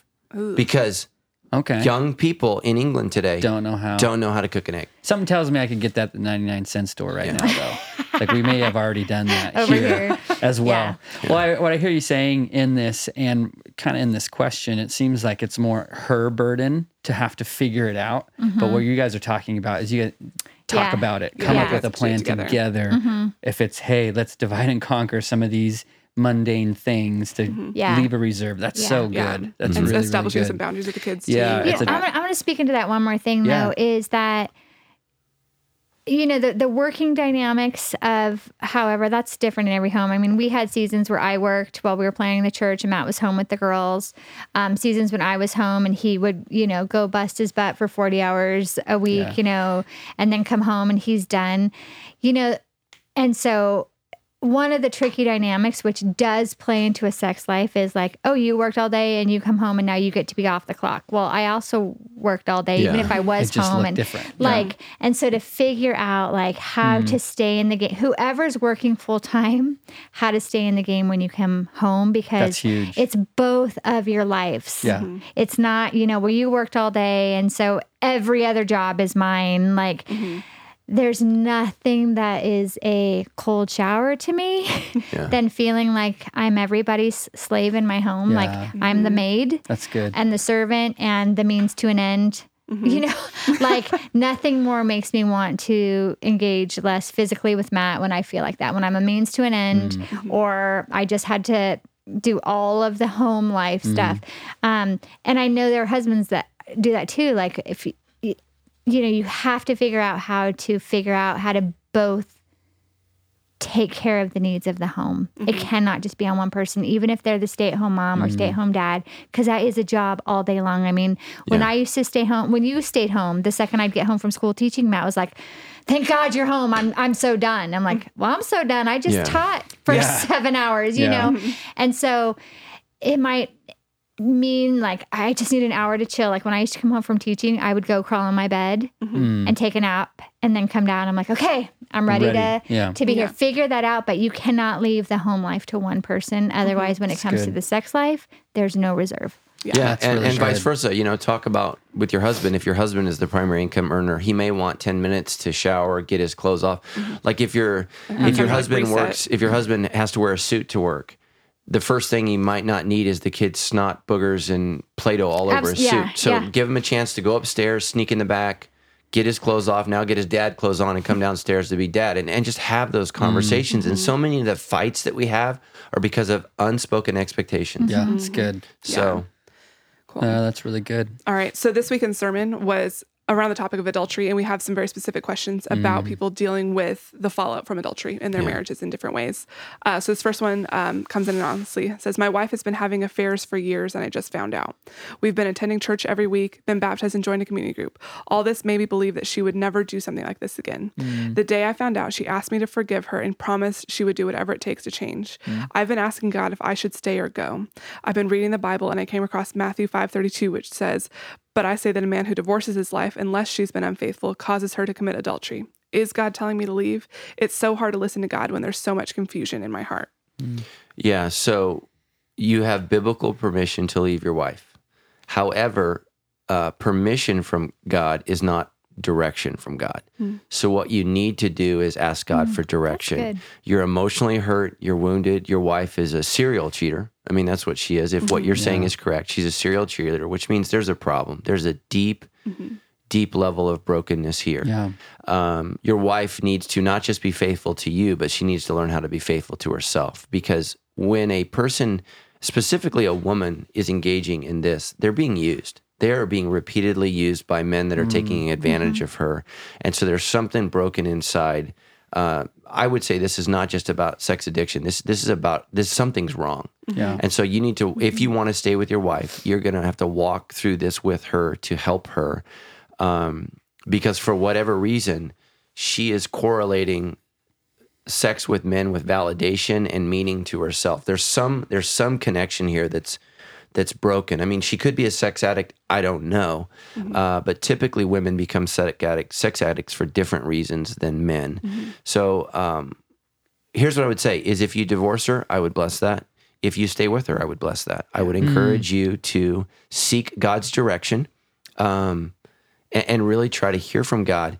In the end, I don't want to sway you either way, but I'll just tell you, if there's any way you guys can stay together and work it out, that's the best thing.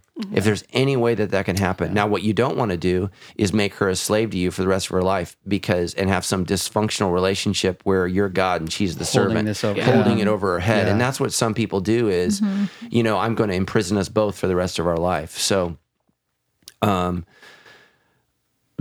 to your other question is, if you divorce her and she remarries, is she an adulterer? Yes. Because, and I know that's really hard for a lot of our divorced couples to hear, but yes, it's adultery. So it's a sin. Now, can there be healing? Can there be forgiveness? Can there be grace? Yes. But to not call it adultery, I mean, that's like saying, I'm not going to call cancer.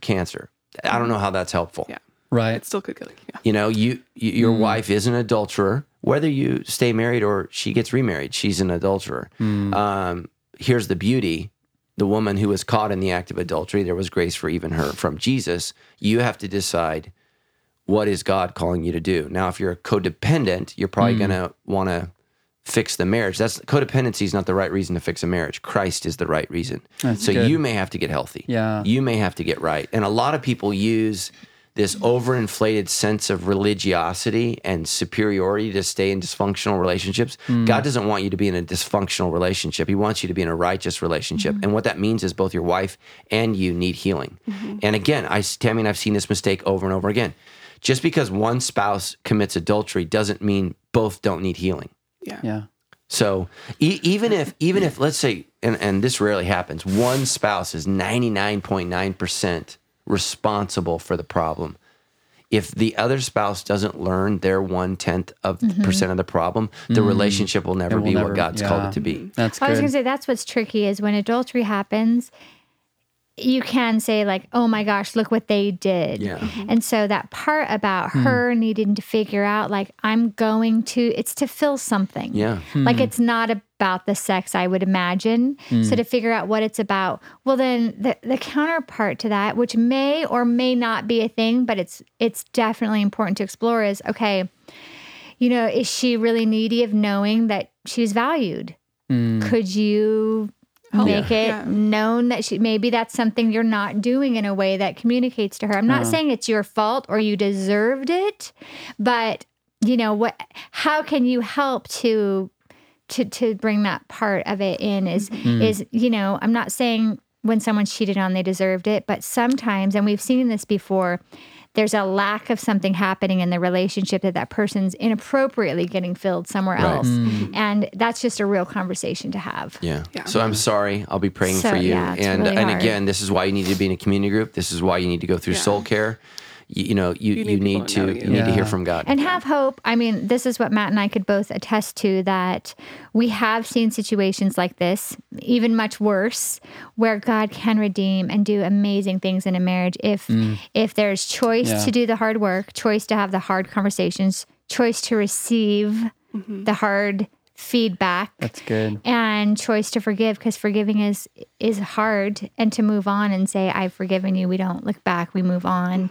But we have seen it happen numerous times where God does an amazing, incredible thing. And people, it's hard to imagine, would say, I'm glad for the hard parts. I'm glad for this, because it forced us to deal with things we wouldn't have. It forced us to have real conversations, and we would never have the depth of relationship we have now. So there is hope to be had if you're willing to engage in the hard work of it. Well, with that, we talk about all the time, this vision of being real and being honest and bringing other people into your story.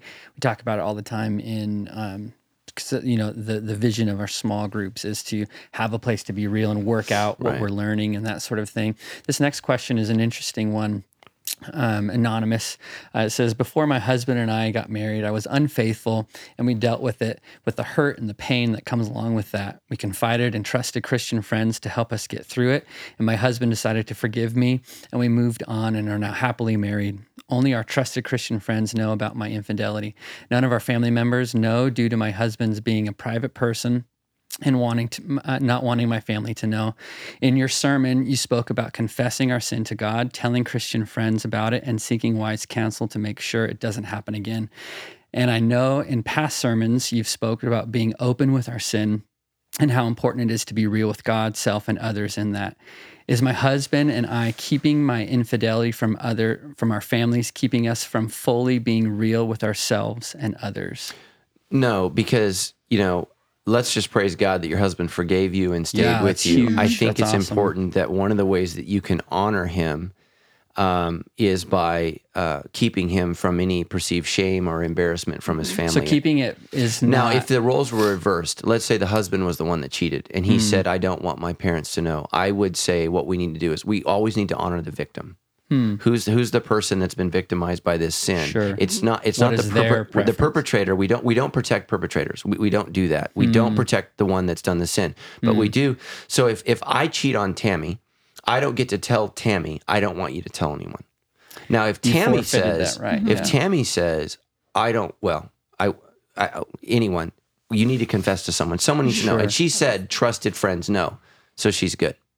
She's good. There's a difference between secrecy and privacy. So that's good. They have not been secretive, but they are private, and that's okay. Yeah. That's okay. And so the other struggle is, you know, you worry about, you know, what kids knowing or this or that, and Well, and just because her husband forgave her doesn't mean that his family will Yeah. too, and that's a whole different aspect that again, could come and in. I would honor your husband in that, and Being private isn't a problem or isn't the sin. I think that as situations lead, you may have an opportunity where being real about it is appropriate or beneficial. Yeah. But if that doesn't happen, it doesn't happen. You know, we've walked through this with people, and there was a time where keeping it private was very necessary. And then there became a time where saying, hey, you know, then you weren't equipped to handle the information, but you are now, and here's why it matters that you know. And so that may become a thing at some point, and that's good for them. The thing that they're always going to navigate together is if they're feeling scared of their family finding out, then to ask themselves, okay, is that keeping us trapped? You know, if it becomes about a secret and not being private, and they're feeling trapped by that of like, what if our family found out? Well, that is a door for the enemy to be putting shame on something that God's healed. And so just to navigate that as it comes up of, you know, if it becomes less about being private and more about keeping a secret, then trusting that God, that you are free in that. Yeah, so it's going to be really hard for you guys to serve in a ministry at Sandals Church to help couples reconcile if your family doesn't know. So that's the good. problem. So if That's God's fair, calling you to a ministry, you know, your family needs to hear it from you first, and not from, hey, why on the sermon on adultery were you on stage sharing your testimony, right? That's not fair That's to family. good. But what you're saying is being real and being able to experience it is not just telling everyone all the time, always. No. Yeah. Well, you talk about that. We like, would say that you don't need to be real with everybody about everything, but you need to be real with somebody about everything. Yeah. That's good. I love that. Yeah. Cool. So we're going to, this last segment of the show here is going to be really about the effects of porn and how that affects marriages and sexuality and all of that. So this first question comes in from Andy Moss, I'm going to guess. Yeah, It is. I was like, Andy and Annie's the next one. Are these yes. their real? There's a few Yeah, of those those. are Andy Moss, Annie Moss. A few of those. Yeah. Here's the thing. I had a though, little if there's Toy Story real, flashback, I have to be honest. Andy, yeah. Andy. Here's the problem though. There probably is an Andy Moss out there who's asked a and he's lot like, of questions whoa. on the debrief. He's asked like, I am not, those aren't and all my Annie, problems. What are the Yeah, others? this is not Andrew Moss. Yeah. Yeah, that's a different one. Sorry, Andrew. Yeah, so Andy wrote in and said, "You've recently been speaking about pornography and how we need to confess it and turn away from it. This sin has been a struggle for me since I was a child. I've also confessed this sin to people, including those in my small group, saying I want to break free from it, and even asking people to hold me accountable, to which no one has really done anything. It just doesn't seem to help or work. I will do good for a little while, then mess up again. Whenever I think I'm doing really well is when I mess up. I want to overcome this sin and see how it is harming me and those around me. How did you overcome this struggle in your life, and how have you seen effective accountability actually play out?" Yeah, well, let's not talk about me. Let's talk about you. You need to get to Men's Sexual Freedom Group on Tuesday nights, and you need to never miss. So just know this is an addiction for you. I mean, your battle. This is for your soul. This is for your life, and you need to break free. So that's the first thing. So I think that, we talked about it in the last episode. The steps for healing really are to recognize what I'm doing is wrong. And then to recognize the consequences for what I'm doing. So think about what is the consequence of me doing this? And then the third step is really agreeing with God. And so the reason that I don't look at porn anymore is not because of accountability. It's not because of some steps. It's because I actually came to the place in my life where I thought it was wrong. I mean, that's the reason I don't smoke cigarettes. I actually like the smell of cigarettes. Yeah. I don't know why. I do. I like the smell of nicotine. I hate it. Yeah. So, well, it's a good thing I don't smoke, but I don't not smoke because I'm not drawn to the smell of burning tobacco. I don't smoke because I think it's bad. That's why I don't do it. And What's dangerous for you? It has a consequence. So that's what I was saying is if you can get to the place where you genuinely agree that, okay, I actually care about myself. I care about my relationship with whomever it is I'm going to be with eventually. And I care about my relationship with God. And this thing is destroying what I really want. And then you're going to agree with God. And for years I used to have, what is that thing I had on my phone and my computer? Oh, the Covenant Covenant Eyes. I had Covenant Eyes for years. And then I told Tammy, I was like, I don't need it anymore. We're good. So the only person that looks inappropriate stuff on my computer is her. It drives me nuts. So That sounds like something it's not. But you research. She's like, oh, I'm going to Google this story. I'm like, what the heck why is there an underwear ad on my computer? And it's her. So, it freaks me out. Yeah. So what I would do is I would get in Tuesday nights and get around guys who are in the battlefield and get in there with them and get guys that truly understand you and are truly going to hold you accountable, because you're not in accountability if people don't hold you accountable. You're just not. Right. And so you need to get in that Sexual Men's Freedom Group. And I don't want to hear I work on Tuesday nights. Change your freaking job. Yeah. Like, this is your soul. Yeah. This is your soul. There's going to be a lot of people on Judgment Day. I would have loved to have gone to heaven, but I had to work on Tuesdays. It's like, come on. Yeah. Come on, man. What is it worth? Yeah. Like, Jesus went to the cross for you. Certainly you can rearrange your schedule. And you go to your supervisor and you say, I'm battling addiction and it meets on Tuesday nights and we're going to... What can we do? What can we do? Yeah, what can we do? You humble yourself. Because in the end, you know what addiction does? It costs you everything. We just have a good friend of ours that lost everything because of addiction. Everything. What the Proverbs say, reduced to a crust of bread, yes. right? Yeah. So that's what I would say. And so for me, again, my battle was, and I remember specifically, Tammy and I were in college, and they didn't have computers. God, I sound like a dinosaur. We didn't have computers. Back so then. I had a magazine or something in my dorm room, and Tammy and I were dating, and I wrote on my Bible. We went to Harvest together, and I was like, please, Lord, help me with I don't know what I wrote. Well, her mom in her house is going through my Bible, and there's this note. And she's like, whose is this? And I'm like, I don't know. And it was totally mine. And, again, that's where the vision of being real comes from, because I wasn't comfortable telling Tammy, hey, man, I'm looking at this. I wasn't comfortable telling somebody at church. And even when I was caught with the confession, Right. I wasn't real. And so that's where the vision of Sandals Church comes from. It's creating an environment where you can be with people. And you have to be with people who, like Dan Zimbardi's our executive pastor. I can tell Dan anything. We talk about anything. And then through that process about what out of that do I need to tell Tammy? Because some things that I would tell, it's going to wound her. It's going to cause her to go in like, now we're two tornadoes going down. And so how do we figure out how to communicate that? And so that's what I would say is get with a group of guys who understand you and figure out a way, because Tammy needs to know, but I need to process you know, how she knows whatever, Yeah. except when she confronts me at midnight and I have to confess at 6 a.m. I can't fit Dan into the equation. Sure. So, It's probably good. but that's Hey, what Dan I would would just say say, is good luck. Yeah. get Yeah. You're on your own, get buddy. to sexual freedom groups on Tuesday nights. Get Yeah, it there. sounds like it needs to be more. There's maybe an expectation of the accountability coming from his community group that maybe they're just not equipped or even know. Like, well, I don't know. What do you need Yeah. from us? Whereas that sexual freedom group is far more established and equipped to ask those Yeah. questions that probably need to be asked.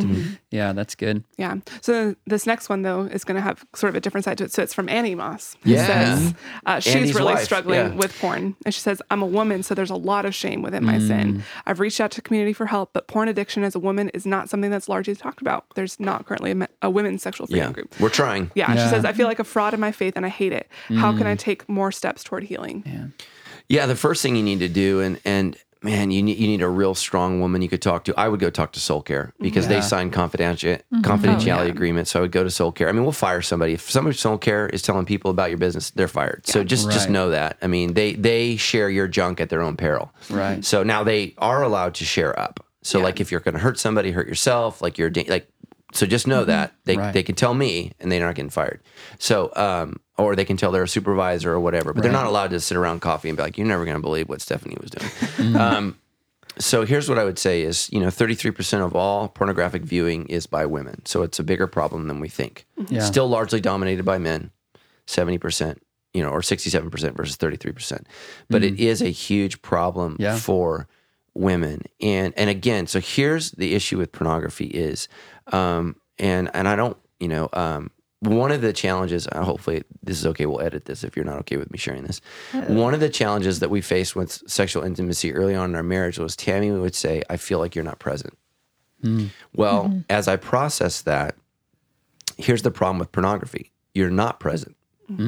You're watching somebody else have sex and you're using your hand or something else and you're creating a fantasy in your mind. And so you train your mind over and over again that in order to climax and experience an orgasm, I have to go somewhere else.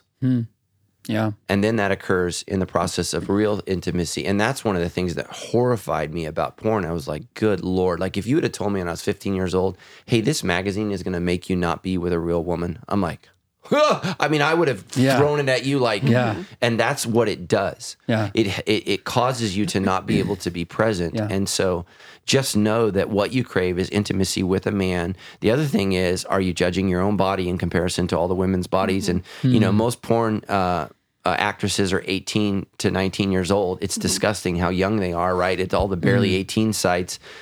So now you're judging yourself. And I don't know how old she is, but you're saying, I don't look like her. I don't look like that. I can't do that. Well, I don't watch NBA basketball games and go, why can't I do that? Well, Yeah. so why would you watch porn? And you're like, and what these guys do, and we used to have a ministry called JC's Girls, and I'd interview the guys. Guys, they inject things into their penis so that they can, and the reason why is because they no longer, the blue pill, what's it called? Viagra. Viagra no longer works. They are no longer stimulated by anything. So they have to inject the chemicals straight into their penis so that they can have an erection, so that they can do that. And it's because it's not real in any way. And it robs, we had some friends years ago that were involved in like the hookup scene.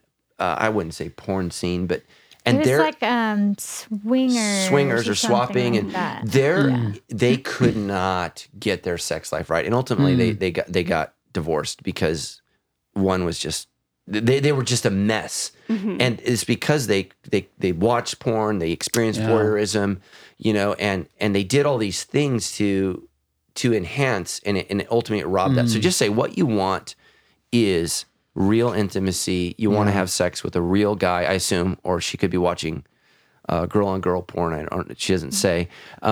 Both are devastating to you. But what you want is a real relationship, and you want to find real healing. So I would say be praying for the group that we need to get started. Go to Soul Care immediately and just talk to that person, and let us as a church help hook you up maybe with a sex therapist, a psychologist, somebody that, that's the beauty of paying for confidentiality, right? Yeah. Here you go. Here's what's going on. And let's begin to work through the steps for you as a person to find healing. And I think it's exactly like what you said to Andy Moss of you have to believe it's not good for you. You know, that same answer I think applies either way. Yeah, apparently heroin's really fun. Somebody was saying that to us recently about like, well, that's why people love heroin because it gives you that same feeling, like orgasm and ecstasy, and you'll do anything for it. Yeah, but it also burns holes in your skull. So. Right, and so you have to believe it's bad for you, no matter what. Yeah, same for this. But it's burning holes in what you believe is true. You know, that's one of the things that you had shared with me early on was like, I had this idea of what sex was going to be like, and it's not actually that way. And so, is that you? Is it me? You know, kind of a deal because you had a lot of misconceptions about. Yeah, so I'm probably way too real, but we had that ministry called JC's Girls, and I can't remember where we were, but we were alone with a couple of 2 porn stars and 1 stripper. I started firing questions away. So do you like this? Do you like that? Do you like? And they were like, no. I'm like, well, why do you do it? Do you know what their answer was? We get paid. It's my job. We get paid. Wow. And here's the thing: the grosser stuff, they get more money for. Wow. Yeah. And I was like, ugh. Yeah. And so what you, Was that, you know, that shared, or what was the truth you were talking about? Like, it's that assumed truth. Assumed truth. Like, oh, they're building That's a whole what the world where money everyone is. thinks, oh, this is how everyone's having sex. Yeah. And you think you either fall short, or that's what it's supposed to look like, or that's what you're supposed to do, but it's not what people actually really like or want. Yeah. But you've created this whole workup because you only know what you know. All you know is porn. Yeah. You know, we heard, I can't remember who it is, but some rock star, I feel like it was John Mayer, but I'm not sure. And he's done an interview and he said he's watched so much porn that he's not interested in having real sex now. I remember that interview, that he like can't even that it's so here's a guy that can have the most beautiful women in the world. Yeah, as and many as he that's wants. not like a God's way. Like he's trying to do it God's way. That's like here's really what this is. Yeah, so this is what this has done to me. He's that British comedian. Same thing. Talking about how he's realized that the Christian church might be onto something. That his mind is so fried for how much pornography he's watched. He has no attraction anymore at all. He's like, I don't know what to do with this. Yeah, it's fascinating. Even the world is catching on to some of these things. Yeah. Let's keep the questions coming. Yeah. 2 more. Go for it. I was like, man, this is like a marathon episode. We're doing great. Okay. Yeah. Go for it. So Tiffany wrote in and says, my husband watches pornography and it bothers me a lot. Once upon a time, we used to engage in this and viewed it as part of a normal sex life. I've since changed my views after becoming a Christian. How do I follow what God has told us to do in regards to fulfilling each other's sexual needs when I'm married to a man who thinks watching pornography is perfectly fine? As a new follower of Christ, I'm struggling to explain and show my husband that what we used to do together was bad and not healthy. He doesn't think he has a problem, and I know that it can't be fixed until he admits that he does. But how do I even begin to work on this? Where do I start? Well, so I'm assuming he's not a Christian. I don't know. I think she said they're both. I cut part of the question. I think he's like also a new believer, but not to the point that she's at where he's convicted by this. Well, okay. So if he's not a Christian, what you need to say is leave God out of it and say it bothers me as your wife. If you're married to a non-Christian, don't play the God card. It doesn't work. You got one card, and that's the spouse card. This bothers me. This makes me uncomfortable. And I don't care whether your spouse is Christian or not. If they're normal, that should bother them. Don't use the self-righteous God card because that's just going to make them hate God. Now you're super righteous and now my sex life sucks, right? Yeah. So, so what I would say is, I found Christ. This is really uncomfortable for me. And literally viewing pornography is, Go back and look at the sin of Noah and his sons. They viewed him naked. Who viewed him naked? The 3 sons of Noah are something Japheth. I should know him. this. I know I'm all. Jeez. I'm not even gonna pretend like I know right now. Yeah. So one of his sons, views him naked and laughs and goes and gets the brothers to view them naked. They walk in backwards with a cloth over their shameful father. Right. And it's because to view somebody naked is after the fall is to view their shame. Right. So so just understand that and that's not to say that there's an artwork and there isn't beauty. There's nothing wrong with David's statue.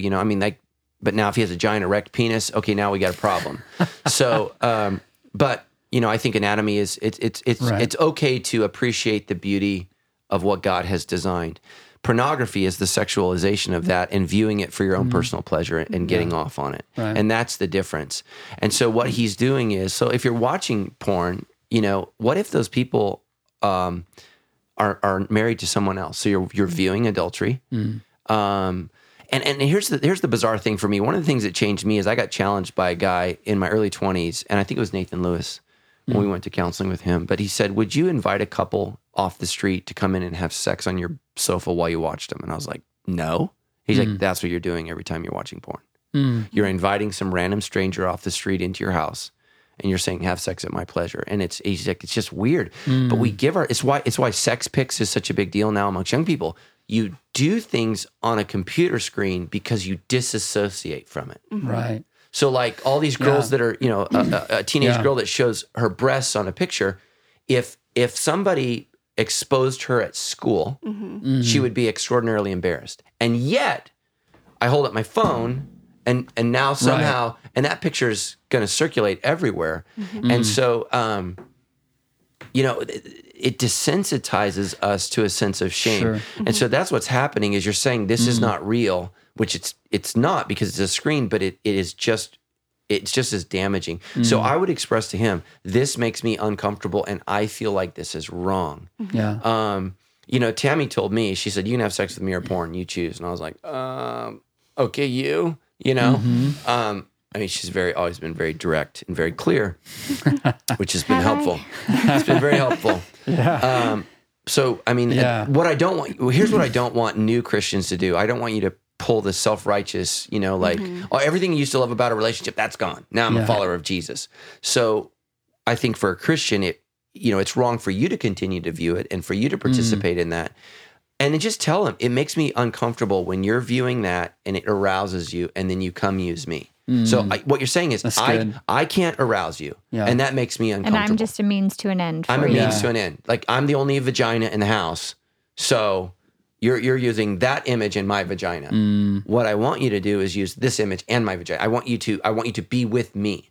I want you to be into me. I want to be the place where you are sexually satisfied. And that's the goal. The problem is he may not know how to do that. So you need to go to sex therapy. You need to unlearn. There's a great book out and it's called What Porn Does to the Human Brain. And it's, you know, I'm kind of a nerd, so I love it, but it's like basically 250 pages that scientifically says it's really bad.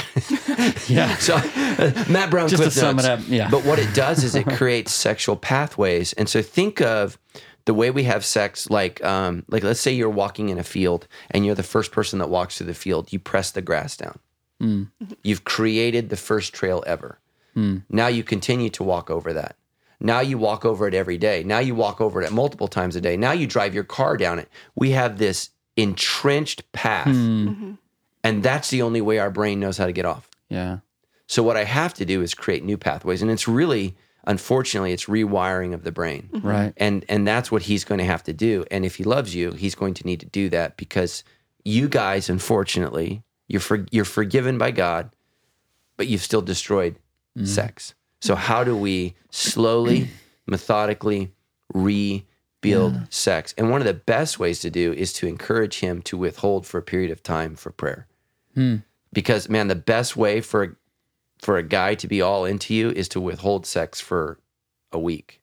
But with both people's consent. Right. And that way, because now what he needs to do is he needs to be able to be aroused by you and be able to climax with you without the use of porn. And that has to happen. So the same amount of times we walk down the other path, now I got to walk down this path. I got to create a new pathway. Whole new path, right. Otherwise, and that's what happens to John Mayer. John Mayer says what actually has happened to him is he can't climax with a real woman because the road to orgasm, he's traversed it so many times, it only goes to pornography. Yeah. And here's the thing that's even grosser is guys feel shame getting off in front of a real person. They're used to the privacy of no one's watching me do this. It screws you up. So that's what I would do is say, hey, I really want this changed. Let's get a sex therapist. Let's withhold for a period of time, right? So we talked about guys every 72 hours. So you get 2 build-ups of those guys. Rocket Man, like 7 days. Yeah. He's ready, but he's all into you. Right. And we celebrate that and we praise God for that. And then you have to have the real conversation of, can you think of me when you're orgasming? Yeah. Can you be with me? And that takes painful, real, awful conversations. But I want Tammy to feel that when I'm with her, I'm with her. And I want to feel when she's with me, she's with me. There's nobody else in our bed. It's just us. Yeah. And I can tell you, as a young man who started viewing pornography at the age of 8 years old, which, just so you know, is the average age Yeah. that your child is exposed to porn. So I found it at 8 years old. This is a true story. I cut out all the breasts and vaginas. It was a Playboy magazine. And I pasted or taped them on my walls in my bedroom because I didn't want my parents to know what they were. So my mom came in and was like, because she'd never seen a breast or a vagina. She's like, what are all of these things on your wall? And I'm like, things that I found. And, you know, like, I mean, guys, just to know, I had a friend who was sexually active with multiple boys on our block from a very early age. And it was something that, and I think she was abused. She was viewing pornography. Those things were happening. So every boy around me grew up with watching sex, having sex with, you know, this is prepubescent. Like, right? So then, sorry to go off. I'm just trying to say that there's hope. Good. So then, you know, in 7th grade, I have a prescription. I have a subscription to a magazine that gets mailed to my friend's house. Like, so like, right. So I'm building this up. Yeah. And then I get in college, I get my life with Christ. I have from 8 to 19 years old, pornography addiction, where I'm literally viewing porn every night and masturbating. Yeah. And now I'm going to do it God's way. Yeah. Well, okay. Right. So think about the path. So I have this huge, and it's not that, right. What happens when we start driving on that? Grass grows. Right, that path will go wild again and close, but it takes time, and I have to create a new path. And I just didn't have that language, you know. And I think Dr. Nathan Lewis, helped us out tremendously, because one of the reasons guys are critical and people that view porn are critical, you don't realize there's a director. They've written this out, Right, and they've done their research. They know what works. Yeah. Well, that feeds into our final question here. Final question. We did it, guys. Thank God. I promise. Yeah, this is so good, you guys. What we're going over here, and you're talking about having to make those new inroads and those new paths, which is one thing. You know, when you're by yourself, you're not in a relationship. But I think this question is, how do you do that in a relationship, in a marriage? And so it says this. My husband and I have been married for a little over 2 years, 14 months into our marriage. He disclosed that he had been watching porn for the past 10 months. Yeah, I felt betrayed, still struggled with hiding and lying to me. He got into soul care and has been in counseling for over 2 years now. To this day, I still catch him lying and hiding things from me. How am I supposed to move past this hurt when he continues to break my trust? What can I be doing on my end to make my marriage work? This is brutal, but you have to reward honesty no matter how bad it hurts. The truth is, he's so afraid of disappointing you. I mean, I'm guessing that he would rather lie to your face than admit to you what he's done. And so what you have to do is, because, you know, I'm married to... Careful now. Yeah. My wife can't, not, you know, some people talk about you hide the elephant in the room. Tammy can't hide the ant in the room. And it comes from her upbringing. And so any lie, regardless of how small it is catastrophic to our relationship. So I have to quickly run to the truth because it makes Tammy feel unsafe, unsecure, whatever. And so what you need to say is, I value the truth more than your faithfulness right now. What we want is faithfulness, but you don't don't trust him, right? So he needs to be able to say, and he needs to get in men's sexual freedom group. And guys, just know, man, with addiction, right? I wish every person that got sober the first time stayed sober. But most people, it takes a couple times. Yeah. Every now and then, right, God does a miracle. And I've heard those stories. You know, I gave my life to Christ and I never drank again. We just had a friend that was over at our house and he told me he was driving down the street and he said, God, I need you to take away my desire for alcohol. And he was weeping and he said he never drank again. Wow. Man, that's an inspirational story. That just doesn't happen. Yeah. Right. It happened to him. Right. But Jesus was born of a virgin. I'm not looking for that one again either, right? Right. So I mean, things happen, but that doesn't mean that's what's going to happen to you. For most of us, it takes a lot of work, and it takes, like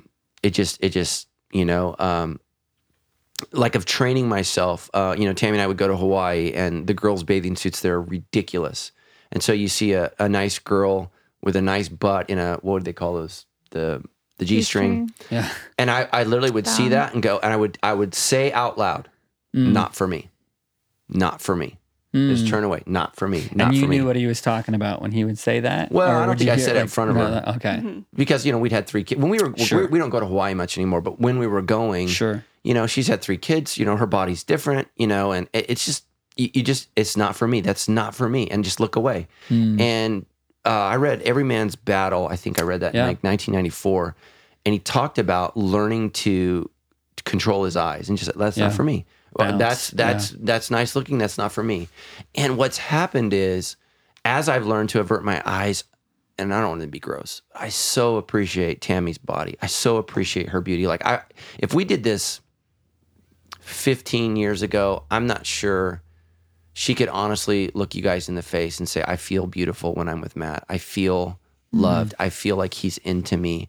And so here's what happens. When Tammy's body's the only body I see, and it's the only body I crave. Yeah. And guys, the best gift you can give your sex life is for your wife to feel confident. Like, you want to screw your sex life up, make your wife feel fat, unloved, and gross. Like, dude, I am just telling you, It's true, you guys. just pooped. You pooped on your own front porch. Yeah. And some guys do that every day, and they complain about their sex life.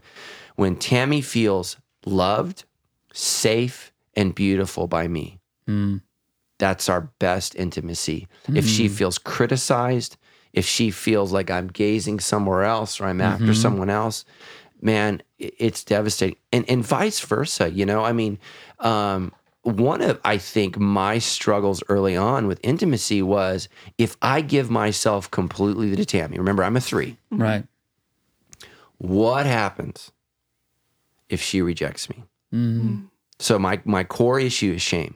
Yeah. So in the depth of who I am, I'm going to hold back, because if I go all in, I'm vulnerable. Yeah. And I'm afraid. So that's my high 8, my high 3. So what I'm going to do is, right, I'm going to keep her at distance to protect myself. But really what it did is it hurt us. And so I had to go, okay, I'm going to go first. I'm going to die first. And, in our early on, our marriage, when she was questioning deeply whether or not she'd made the right choice or not, I had to make the decision of, I'm going to stay. I'm not leaving. I'm going to do whatever I can to be who she needs me to be. Yeah. Much of what she thought was right. Some of it was wrong. I can't not be who God's made me to be, right? She's kind of stuck with some of it. But most of it was accurate. I was a young, narcissistic chauvinist. And I had to learn to die first. Yeah. And so many guys miss that. Like, they focus on the submission part in the text, but they don't focus on the husband's first, dies first, goes first, everything's first. Like, we looked at the passage. Paul says, men, like, why would you ever think a guy needs to think about giving? Is because it starts with you. A woman's never going to give herself wholly to you until you give yourself wholly to her. And just the whole act of sex for the woman is so different. She's inviting us into her, right? It's way different for the woman than it is for the man. And we need to think about that, and how do I earn the right to be there, to be loved, to be cherished? And like me, I really screwed it up. We did it the wrong way. We really, really had to work for a long time to do it the right way. And it took time. There's no like, oh, we went to a marriage retreat and hey, Now we're good. Yeah. yeah, Can I throw a little Enneagram into this? yeah. Go for Absolutely. it. Yeah. I am Please becoming do. a certified Please do. coach. Oh, yeah. That's what? exciting. One of the things about porn that's become kind of interesting as I have been studying the Enneagram is whether 7 is a primary style or if it's a go-to to avoid pain and pursue pleasure. And so what I have found as I've done like practice coaching with people and whatnot is porn actually becomes and you have even said this before, Matt, of when I don't feel okay and I just want to escape, it's like an escape, like a soothing to whatever the actual pain is. Yeah. And so that's just another avenue to explore because it can be simultaneous true that he absolutely loves you, absolutely wants to be with you, and can't break it. So like why what is the go-to? Is it just for sex, just whatever? Or is it to escape pain and pursue pleasure? And so is there painful things going on in life? And you had said for you had to, I'm talking to Matt, to break, like that became a natural trigger for you. It was, I'm not okay. I need to, Yeah. you had to break that habit of, it wasn't even about the porn, or it was more about, I want to feel better because I'm experiencing a stress or a pain. Right. So stress became the trigger and that you had satisfied with porn. And so you had to figure out a new way.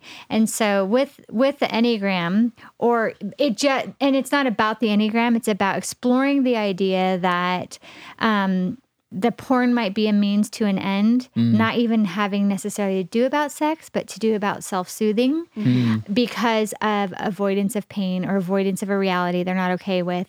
I'm not saying you're the reality. I'm saying the stress something. at work. Yeah. I'm married now. Yeah. I have to support a family and a wife and make sure she's I'm going to check out for a second. Yeah. And so that might lead to some other conversations of, okay, like when you're, you might want to help me out. I'm not sure how to word this, but like when you're finding yourself like, because obviously the wrestle is now happening if he's gone to soul care for 2 years of like, I want to look at porn. And then the jump to look at what's happening in that I'm going from being triggered to making the jump to it.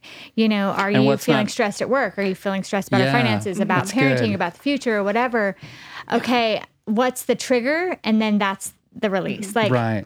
Well, and that's where being a safe place for him to come and tell you when it's happened is so important, because then if you can let porn be porn and forgive him, move on, and get to a place where he's feels safe enough to tell you what the trigger is in the first place, I think you're going to find way more success there when he feels safe enough to talk with you about what's actually stressing him out. Yeah. because it's not all sexual. You watch porn again, what's wrong with you? Like, you're terrible. Gross. He's never going to feel safe No. enough to tell you what's actually causing it. So And sometimes it is just a bad habit and a selfish means to an end. And and a lot of times, though, which the Enneagram's teaching me, it really is a safe place to avoid pain. And Right. So like in high school, I was not sexually active, Right. but I was into porn, Right. Because it was my because as a 3, right? So I feel shameful. I feel inadequate. So inadequacy is the fear of the 3. Like, I'm not good enough. I'm not. Right. So I'm 3'4", and so were you pretty small growing up? Yeah. I was a small guy. Small guy, yeah. So, and this is back in the 80s where, like, football team, and I was like, okay, I'll be the kicker. So just really, really struggling with who I was and finding my place. And again, as parents, it's so important, again, as we get into honor your father and mother, that we learn to affirm boys. I'm always telling my son, you're good enough. You're going to make it. I know this is hard. Because he's at the age where he's very aware that boys are different height, different strength, different abilities, right? And you're looking around and your world just, so he grew up in a home where he's the only boy. So he's the greatest thing since sliced bread, right? Oh my gosh, mom thinks I'm great. And then you go into junior high and everybody's bodies are changing, everybody's growing, and you're like, and women feel the same thing, right? Like, prettier girls get more attention, like smart girls get more and so and we're all going, and so it's, with your sons especially, and with your women, your daughters, you're beautiful, you're going to be loved. Whatever man marries you, it's going to be so blessed, like saying that to them and speaking those words over them. It's just important. No, that's really good. Man, we covered some ground today. I think it's our first. If we can go for another minute, it'll be our first 2-hour show. I know. Well, we still, Oh my goodness. We we're gonna covered make some, it, guys. We might even get there with the intro song. So I think so. okay. Yeah, I think so. All right, love you all. Yeah, thank you and guys so much for all praying for those everybody. Yes. honest questions. That's If you guys lovely have to hear. follow-up questions too, Fantastic. send those in at debrief.show. We would love to get some more questions in. And Mostly thank you, thanks for- Tammy Brown, the best pastor's wife of all time. Yes, thank you. I Coming in. try. That's right. Awesome. Thanks, guys. All right.